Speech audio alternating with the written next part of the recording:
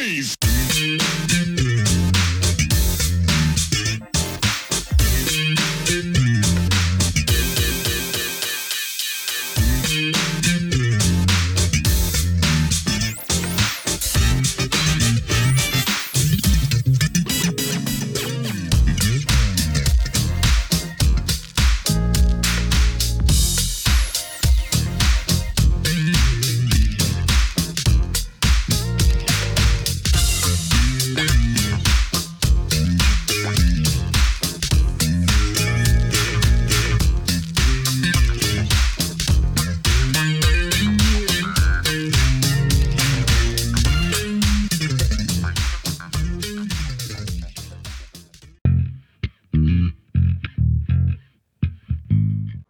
Hey, Funketeers, Bootsy here to bring the Truth and Rhythm family's attention to Funk Not Fight.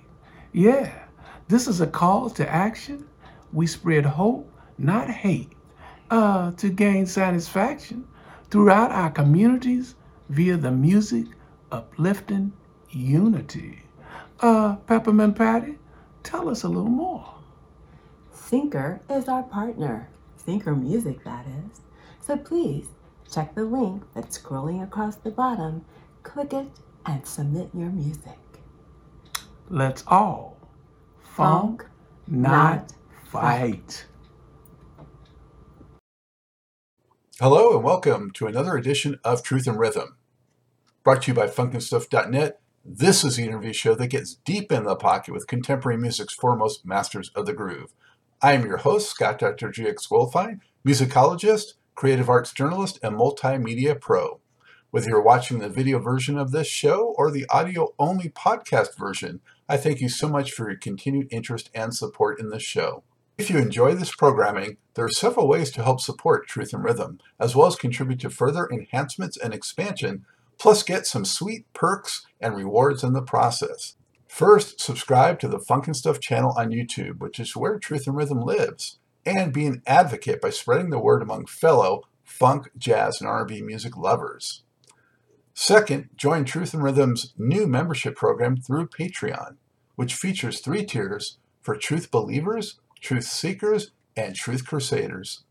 You can also submit a direct donation to the cause anytime at funkinstuff.net. At that site, which is loaded with awesome content, you can also purchase the book Everything's on the One, The First Guide of Funk, shop for official Truth and Rhythm and Funkin' Stuff merchandise, and use the Amazon links for all of your online purchases, which allocates a percentage to this show. Sponsorship opportunities are available as well. Contact me directly at scottg@funkinstuff.net. For those of you who go the extra step in supporting the show, you have my heartfelt gratitude for allowing us to continue to shine the light on those special artists whose quest is to find truth in rhythm. I am pleased to welcome to the Truth and Rhythm Mothership drummer and singer Jody Sims, best known as a founding member of one of the most successful soul funk bands of the late 1970s and early 1980s, Switch. First known as a Barry White protege group called White Heat, after being signed to Motown and under the mentorship of Jermaine Jackson, Switch released 4 straight top 25 R&B albums and 5 top 25 singles. Featuring Bobby DeBarge's soaring falsetto, those hits included There'll Never Be and I Call Your Name. Other notable songs included I Want to Be Closer, Best Beat in Town, Love Over and Over Again, We Like to Party, Come On, Go On Doing What You Feel, Power to Dance, You Keep Me High, and Just Can't Pull Away. Switch's wonderful music continues to delight thousands of listeners today. Jody, it's so good to have you. Thanks for joining the show. Good to be here. Nice to be here, Scott. Where are you today, Jody? I'm in Las Vegas. That's where we make our home now, in Las Vegas. Yeah. Oh, Las Vegas, Nevada. How long have you been out there? It's going on 7 years now. We came out here and liked it and stayed. So yeah, 7 years. Okay.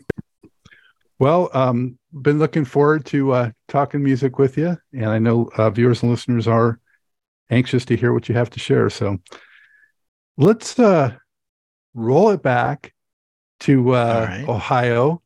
That's where Okay. you hail from, right? And can you just Yeah. tell us, the role that music played for you early on and how you gravitated towards the drums? Well, my grandfather, he played with Duke Ellington, and he was a jazz saxophonist, drummer, piano player. And so he used to always sit me on his knee and tell me his stories when I was a little pup there. And so I always was fascinated by music. And so there was this opportunity in school when I was in the fifth grade where they were going to give lessons. Anyone wanted to join the band and read music and learn music. And so I took up the drums. He bought me a drum pad and some sticks, and I just I gravitated to the drums from that point on. So it's from my granddad, really. And Yep. did you ever have lessons, or you just kind of did it all on your own? No, I had lessons. Actually, when I started in the fifth grade, I went all the way through. Played in a high school band, and I read music from that point. Yes, all the way from the beginning. Yeah. Okay. And what were some of your, favorite artists, and what genres of music did you really like? Well, I always started with I love singing jazz, so Mel Torme and the Frank Sinatra type when I was young. And as I got older, I gravitated to R&B, and I loved James Brown, the backbeat on the drums. He always had that tight snare, so I love that tight snare. So I just picked up his style, so to speak, the drummer style, and the James Brown style with that tight backbeat. And so I gravitate to that. So if a song has a nice, strong backbeat, then I'm there all the way through, even to this day. If you got a backbeat, you got me. If it don't have a backbeat, it's kind of hard, but I'll roll with it sometimes. Just got to have that backbeat, that James Brown backbeat. I've always I gravitated to that. That's it. Yeah. Syncopation, right? Yeah. Yeah. How old were you when you first got into, what you would consider a real band, where you actually started, playing in front of people? 17. It was 17. We got a little group together. It was called the Gifts, and we only lasted for a minute because then we changed it over into TNT Flashers. But the Gifts, we had a little a job down there in what was that, Fallensby, and so we went down to our first gig, and we didn't have transportation to get there. My dad was working, so he had an extra car, and so. Let's say we borrowed his car because we had to get down to the gig and we didn't have no transportation. So we took his car, and it broke down coming back. So that was the very first gig I ever had. My dad's car broke down, overheated. We had to put the call in, and because he was working, and he got off work, and just right around that time he got off work. He worked 3 to 11 is at that time. And he had to come down there and get us. And they didn't really get on me too much. It's surprising now I look back on it, but it was a very scary experience. But the very first gig I had, that was it. Wow. It didn't discourage you, though. So that was good. No. So that was the beginning right there, the very first. We liked it. We actually didn't even play inside. It was on a sidewalk. It was a grand opening of a store, and we played on the sidewalk. Still played. It was still fun. Yeah. So you're doing a bunch of cover tunes, I'm guessing? Yes, all cover tunes. Yeah. Mm-hmm. Yeah. And were you mostly playing R&B, or were you playing like a repertoire of like some pop too, or what? Oh yeah, we started out kind of playing some I would say R&B, but we always gravitated as the Flashers. It was the TNT Flashers. We traveled around the tri-state there in Ohio. We had all types of genre. We played a lot of like Aretha Franklin's, the Carpenters, and Neil Sedaka. We even did Diana Ross songs. So we kind of like was in the middle of the road, and I think that's why people liked us, because it was always that harmony. We always sang a lot of harmonies, and he liked it. Other than James Brown, were there any groups around at that time that you were sort of aspiring to become? Oh yeah, Parliament Funkadelic. Loved them, and reason because we played with them once. Like on stage, we shared a stage. We played with them, and so once I saw them, and they were real crazy. They had the diapers on, and just real crazy. But I kind of ducked to that, and then War for sure, and I liked that group as well. So yeah, it was pretty much that, and then Stevie Wonder later on. But those were the groups. Parliament Funkadelic was the one. Right there. They were crazy. And you got that Atomic Dog on your shirt. It's the anniversary. Yeah. What year would you say that was that you saw Parliament Funkadelic first time? That was probably about 72, 71, 72. Well, actually, because they were before that, they were Parliament. Yeah, it was about maybe 70 when I first saw them. Yeah, around 70. Wow, really early. So they were just raw and crazy at that time. Yeah, they were at some small label, and they didn't really break out. Coincidentally, when Switch, when we were really popular, we jumped up on the Billboard charts. We was number 2 with the Bullet, and that Flashlight, Parliament Funkadelic. They took the number 1 spot. We never did get there. And it was just a coincidence. That was the group that I liked a long time ago. So I didn't like them anymore after that. So they're all right. Yeah, well, Flashlight is undeniable.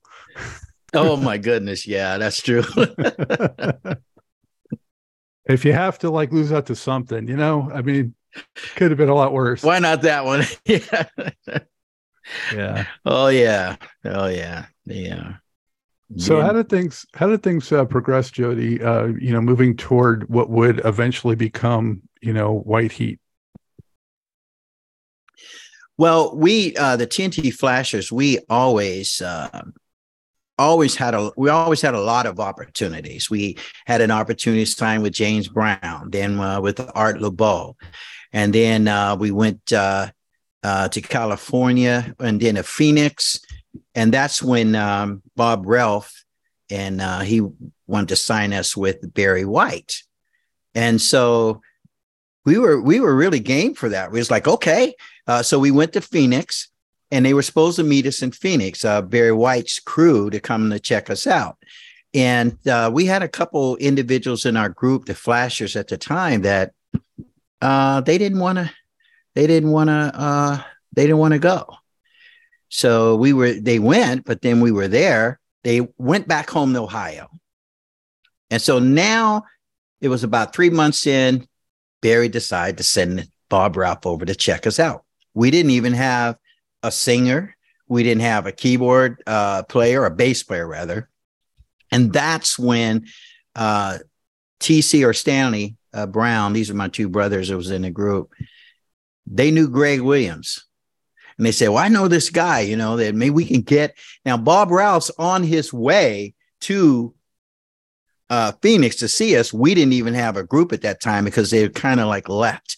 So that's when we first met Bobby and Gray, because Gray came along with Bobby.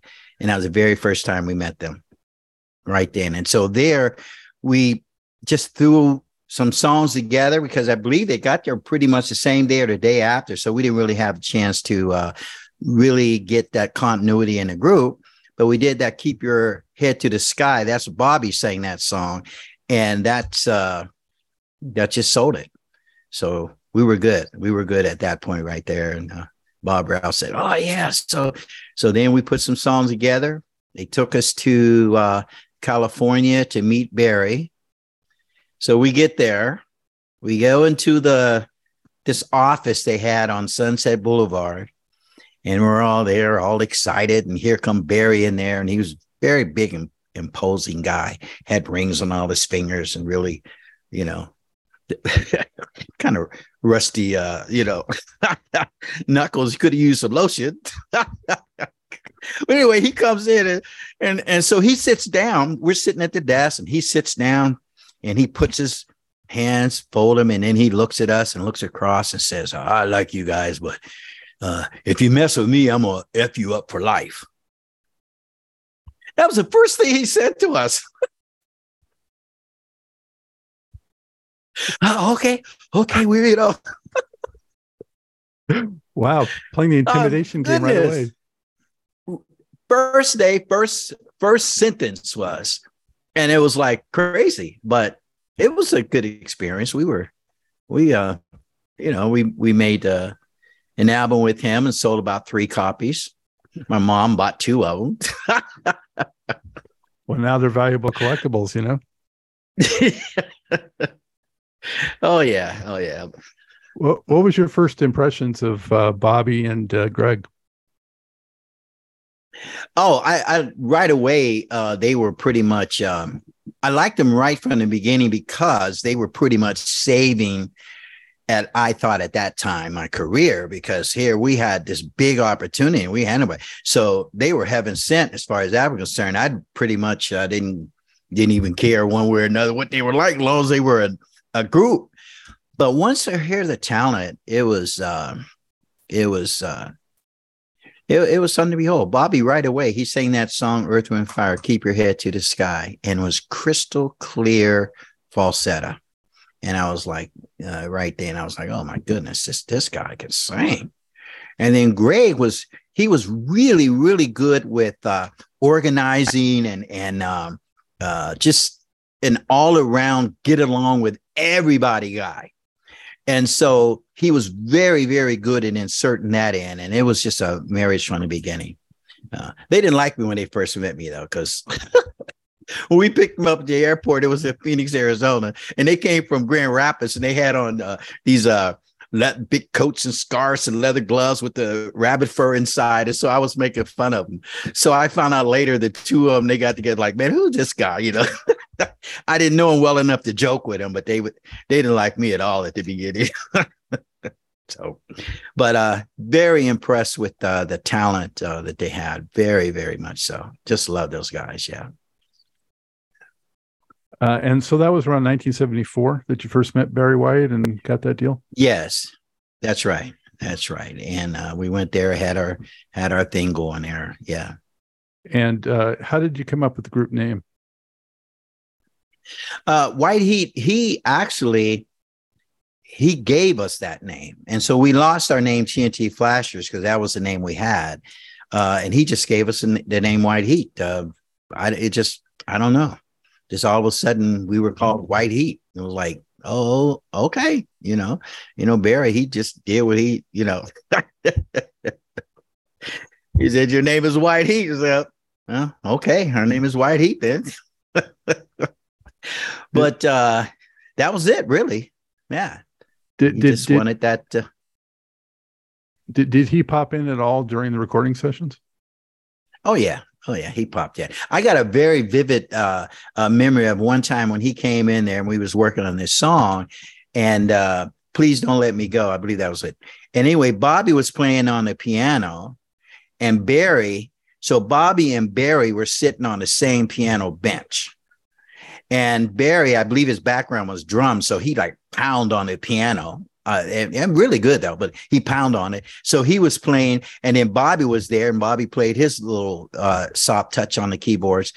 But to see them where Barry took up like this much of the bench, and there was this little piece left for Bobby, they were sitting on there together playing this one of our songs, and I just have that memory of that day of them sitting on that piano playing together that song. So. I wish I remember which song it was, but I just remember that visual. Quite a contrast. Yeah, it was really funny. But Barry, he really backed us. He really loved us a lot. We actually played at his wedding, him and Glodine, when he had a wedding. We played, provided the music for him and all that. So, yeah. Wow. Well, on that first record, I got to say, Talking, was a real like Sly Stone kind of funk thing. You remember that track? I do. I do. Stanley wrote that. I remember that song. Yeah, that was actually that song. The bass player Vince Jefferson, he played the bass because we didn't have Tommy with us at the time, and actually after we broke up, Barry ended up getting Vince to join his band there. So, but yeah, Vince was the bass, I was the drums man, and we was licking it down on that one. Yeah, I remember. That was syncopation right there. Yeah, that's a groove. That's what I'm about. So, well, once it was done, how'd you feel about the project? Not considering, the promotion and that kind of thing, but how'd you feel about the project? We, well, there's a then and there was afterwards, but then we thought, hey, this was it. And I remember, when we had the final product, and we were invited to Barry's office, and then we listened to it for the first time as it was mixed and all that. And it was really, really sounding good. And I was just so into it. I thought that was awesome. But I remember Stanley, he did not like the mix. I remember that. And he had that foresight, because later you find out that, yeah, it sounded good with the big giant quad system that Barry had in his office. But when you listen to it on a little radio, it just didn't cut through right. But Stanley had that foresight to see that. But I know myself personally, I thought it was great at the time. It was like, that was our first real record. So I was more into that, it's like Green, I guess. And but Stanley, he wasn't feeling it. Not at all. Not at all. No. Did you go out and perform it all under White Heat, on any tours or any showcases or? Well, we did a couple when we went back to Ohio. We did a couple gigs then around the tri-state where Flashers used to play, the TNT Flashers, because people still knew us as that. So we just really played around in that same area, but it didn't last too long. And then we eventually just disbanded. Didn't take too long.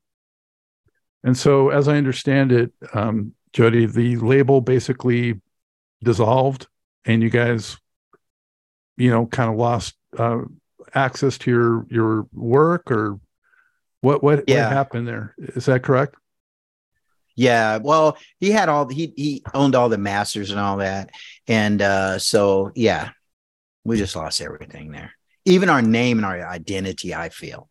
Because our identity was at Flash, so we built from there. We had a huge following, like I said, in the tri-state area, but it just fell apart, and we lost everything. And then Vince, he left and went play with Barry. So there you have it, insult to injury.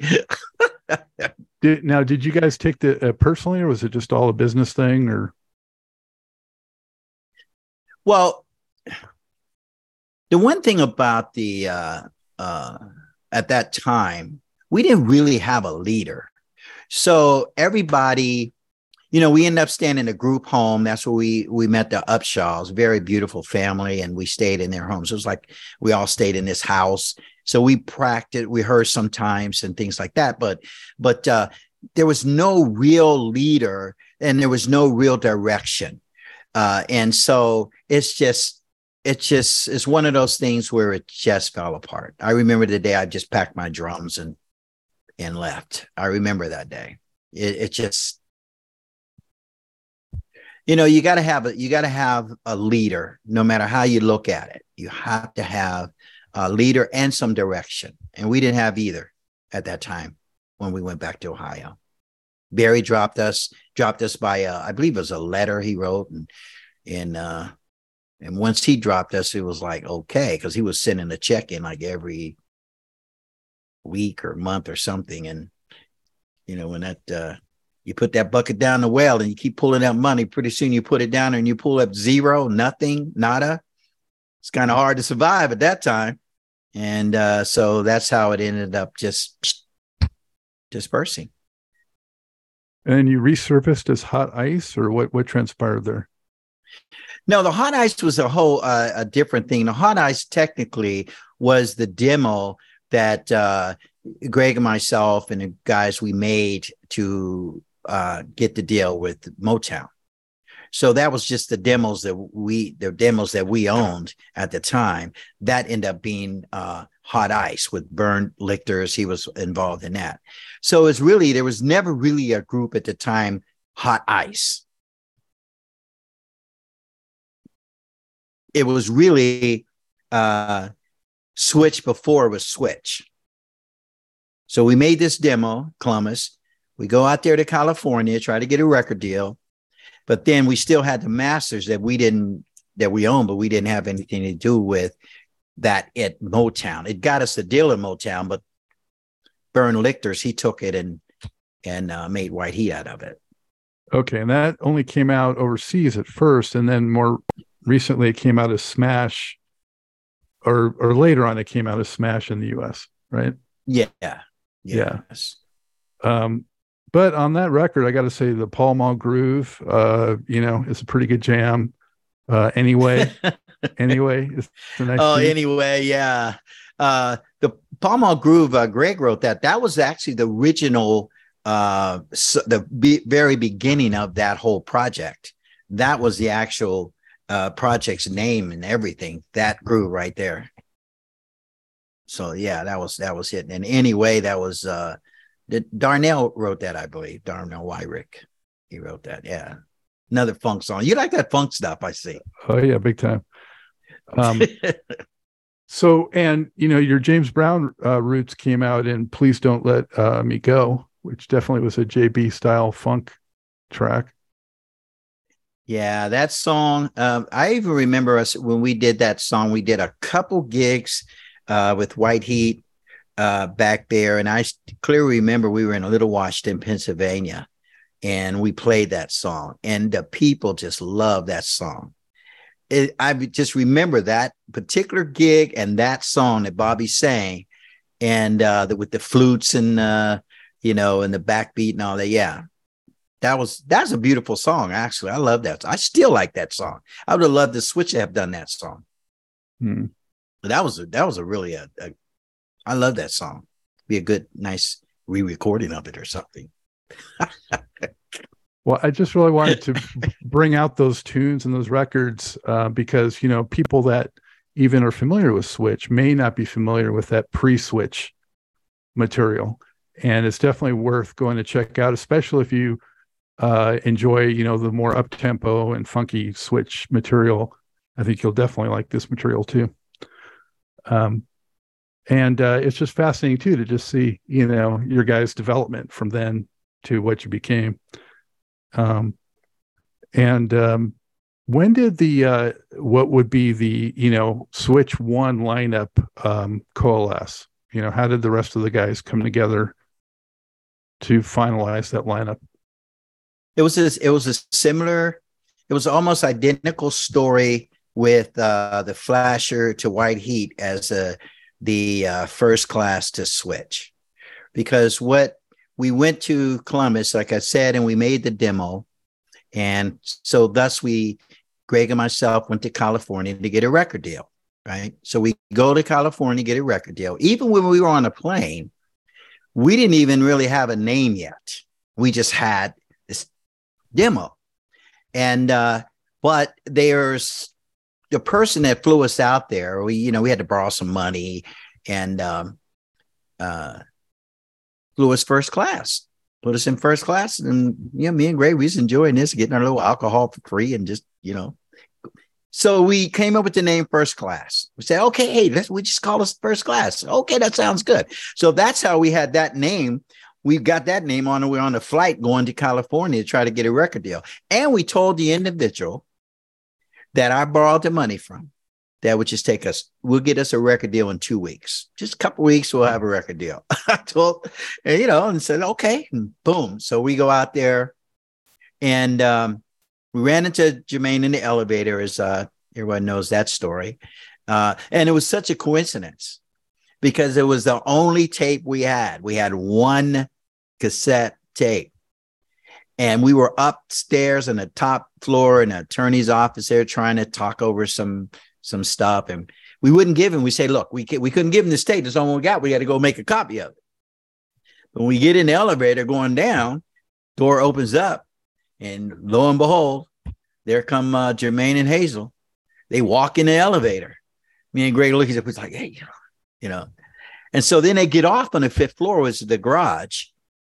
And they said hi, and then the door closed. We said, hey, man, we should give them the tape.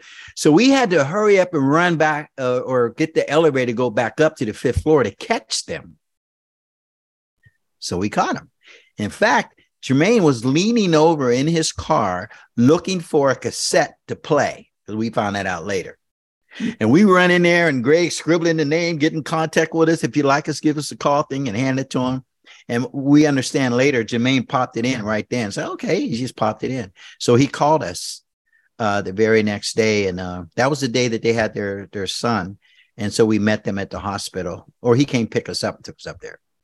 So he said, we want to have a showcase.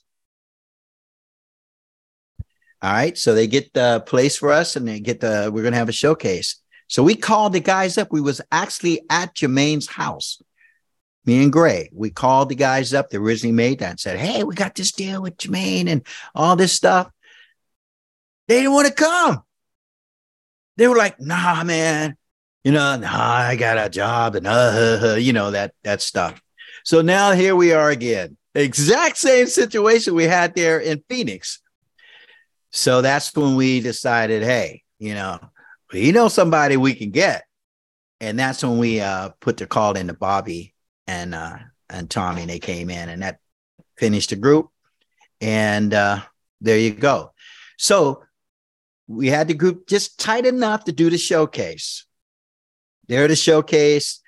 Berry Gordy comes in there with all his entourage, Suzanne DePass, I remember that, Tony Jones, and all these, and a lot of the producers at Motown to hear Jermaine's group. And so they liked it. And again, we didn't have a name at the time because we understood that there was a group on United Artists called First Class. So we already knew we didn't have a name because we couldn't use that name. But then Suzanne DePass is the one that stood up and said, man, I never seen anybody switch so much in my life, because we changed instruments. One person playing this, the next song, Bobby's on the drums, I'm on the singing, or Greg is playing the keyboard. Now him and Eddie's on the horn. So we did all that little thing. And so that's where the name come from. Right there. Everybody was throwing names out. Hey, let's call it this. Hey, let's call us that.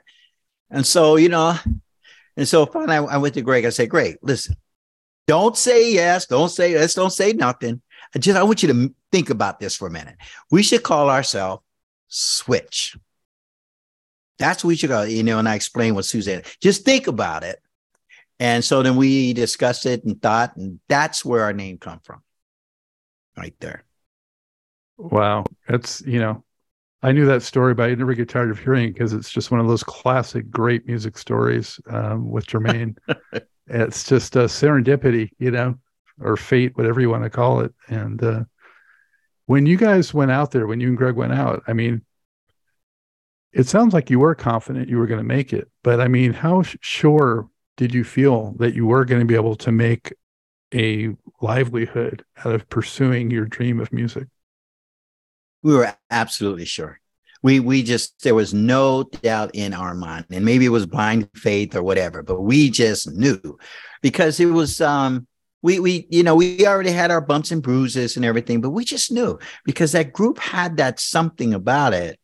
We always felt that we would, and we really did. And our confidence, or I should speak for myself, got a little shaky there for a while, because after it was released is when it was like crickets, because LA seemed to be the last city to really pick it up.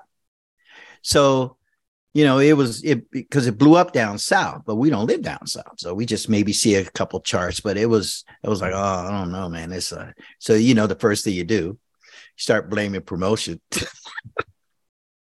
Yeah, it's not the music, it's to promote. They should promote it more, that kind of thing.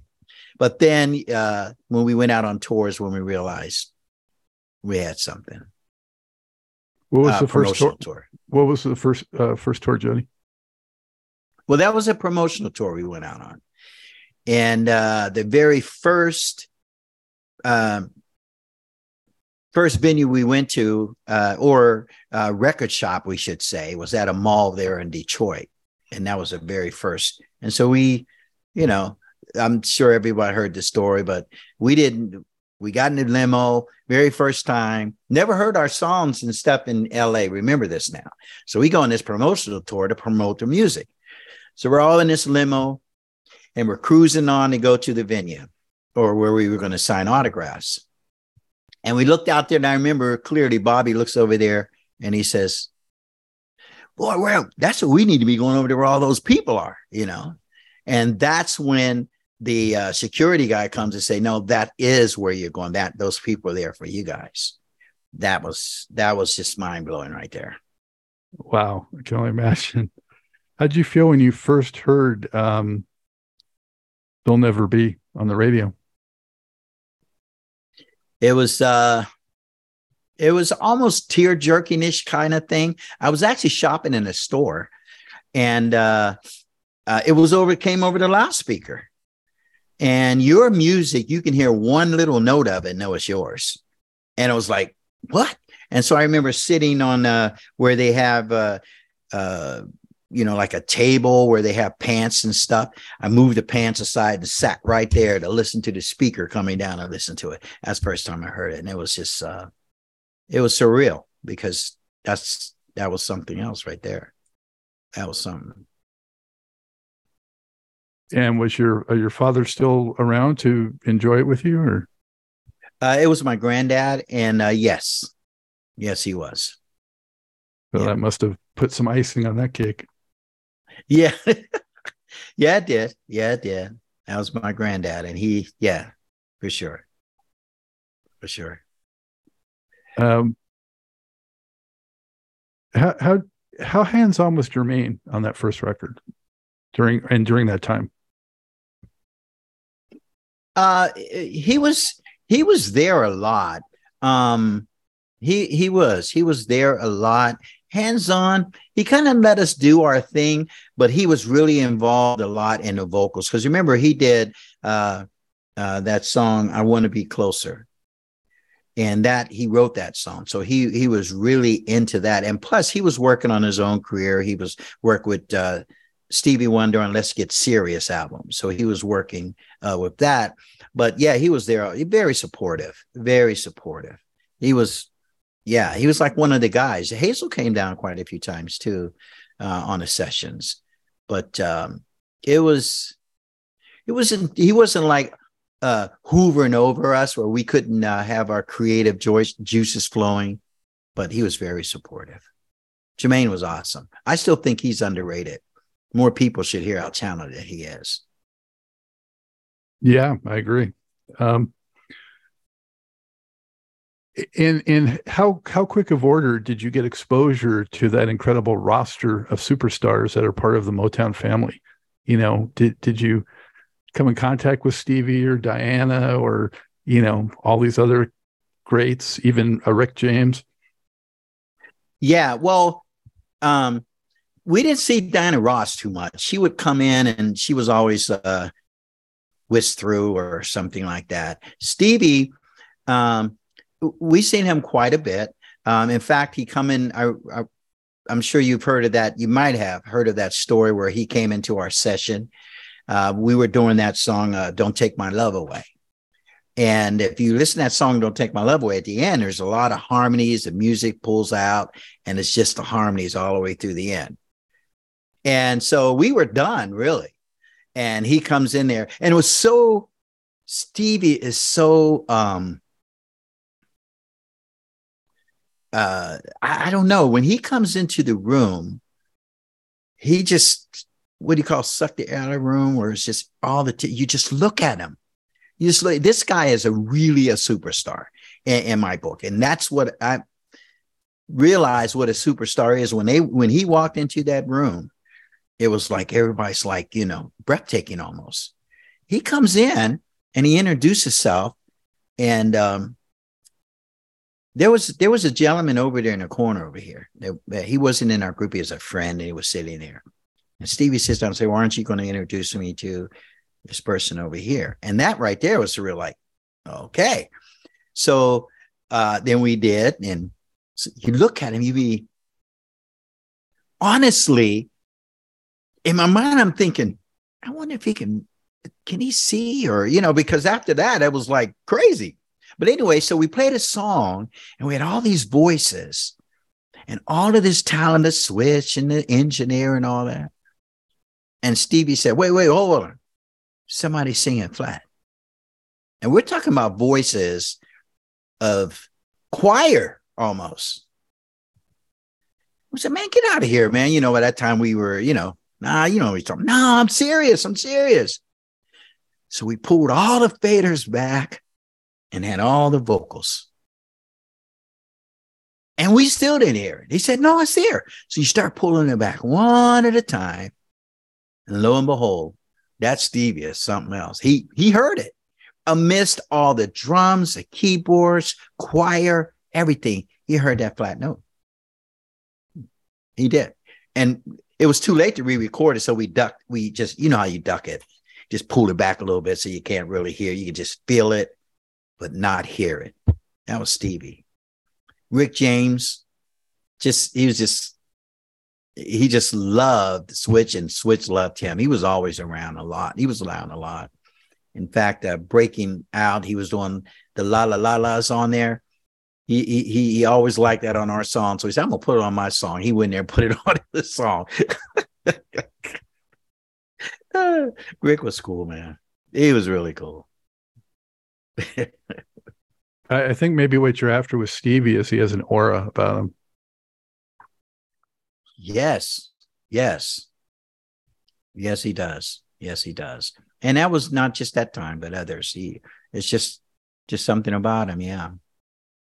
I saw him play the LA Forum in 1980, the like Hotter Than July tour. And even in that size of a crowd, you can feel it. I could feel it. I was like, man, this guy is just radiating charisma. That's so true. That's true.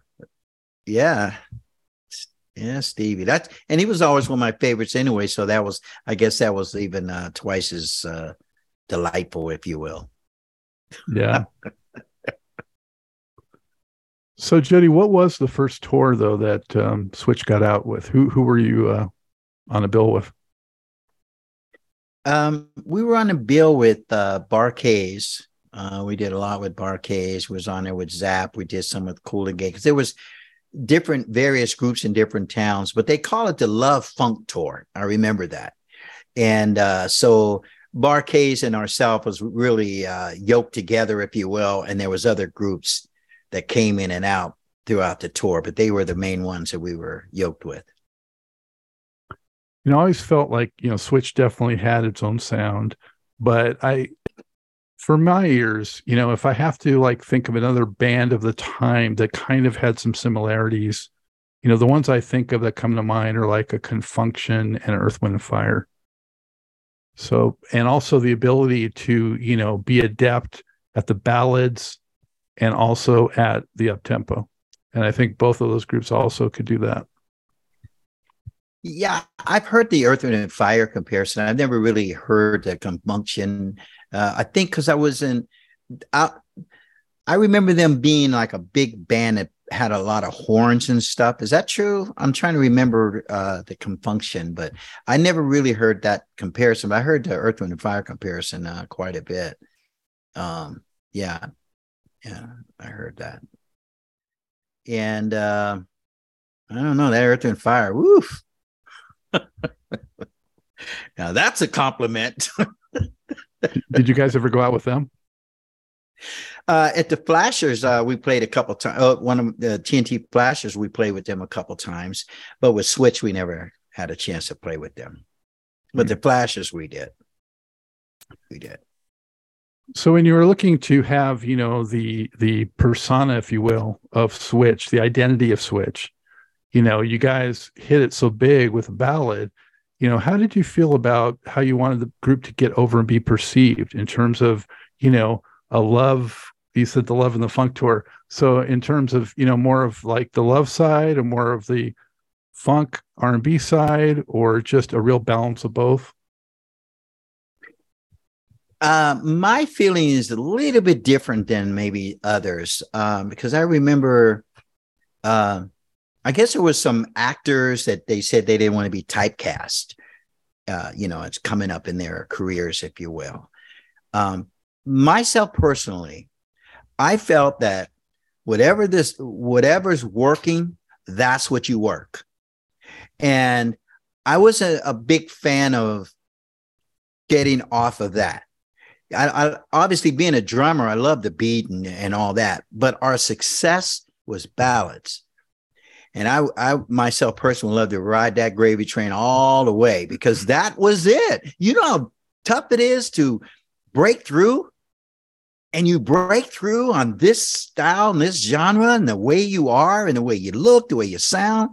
Why would you want to change that?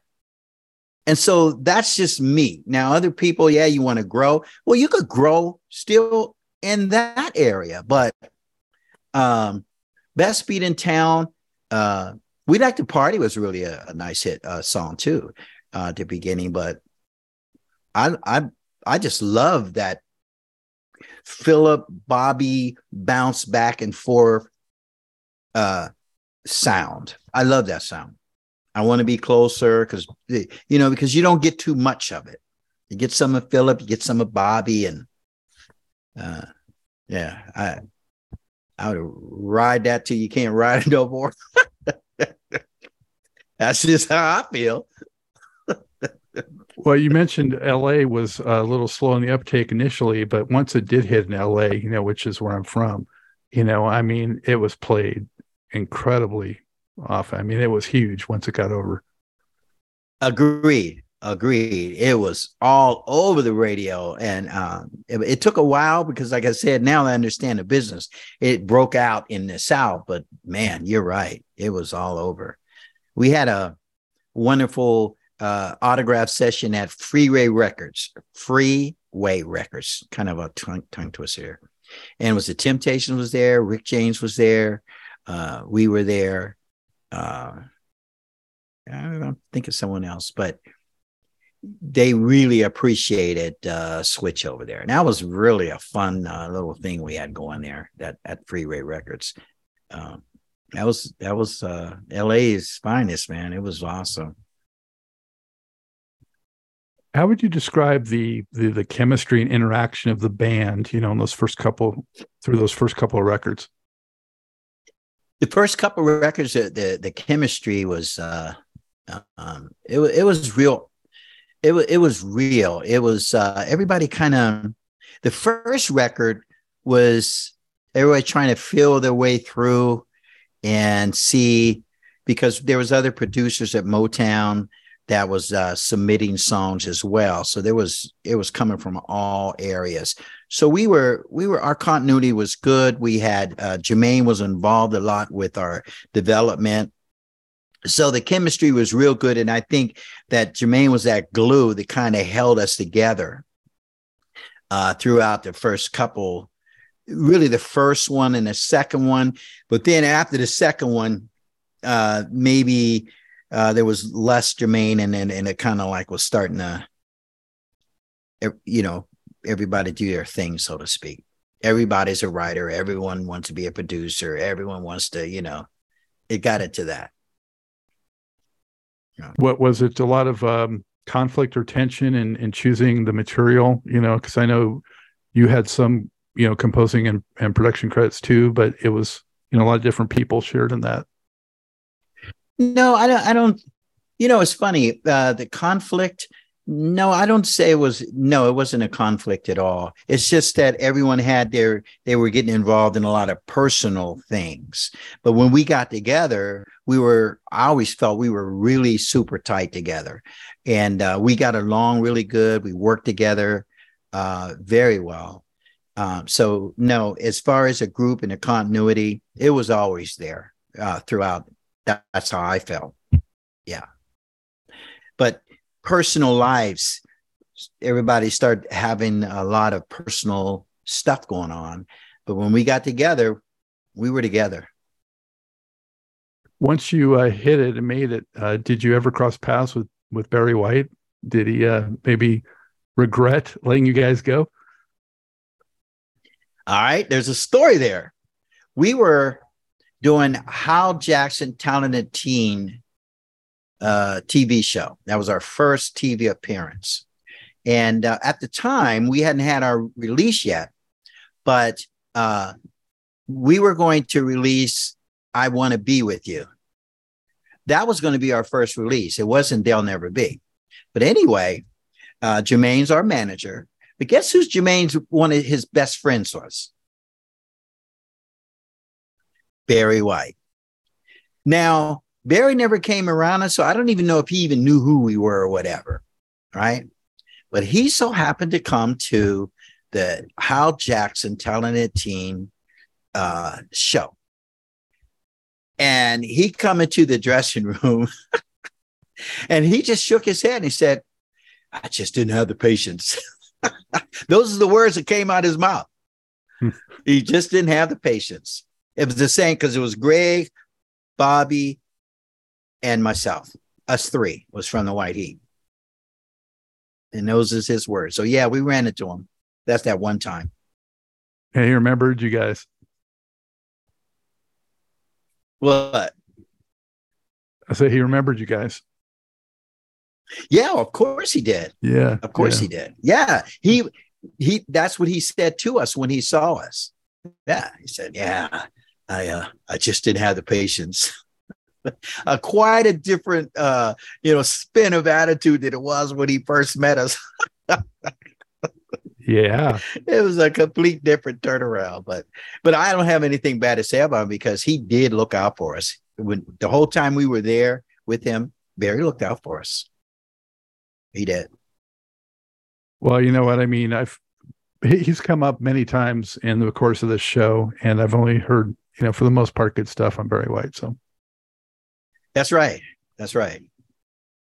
Who determined, you said, that the band was kind of lacking a leader, when you early on, how did you rally around a unified vision, for what the image of the band would be in terms of, attire and the show that you would put on and those kinds of things? That was Motown. Motown had that because I remember when they sent us on a shopping spree to go buy stuff because we had the original album cover never was released. We had our own personal clothes. We dressed up though, kind of, but not in suits and stuff. But we weren't one of those Party of Funkadelic type dressing groups. So we kind of dressed up, and that album cover never was released.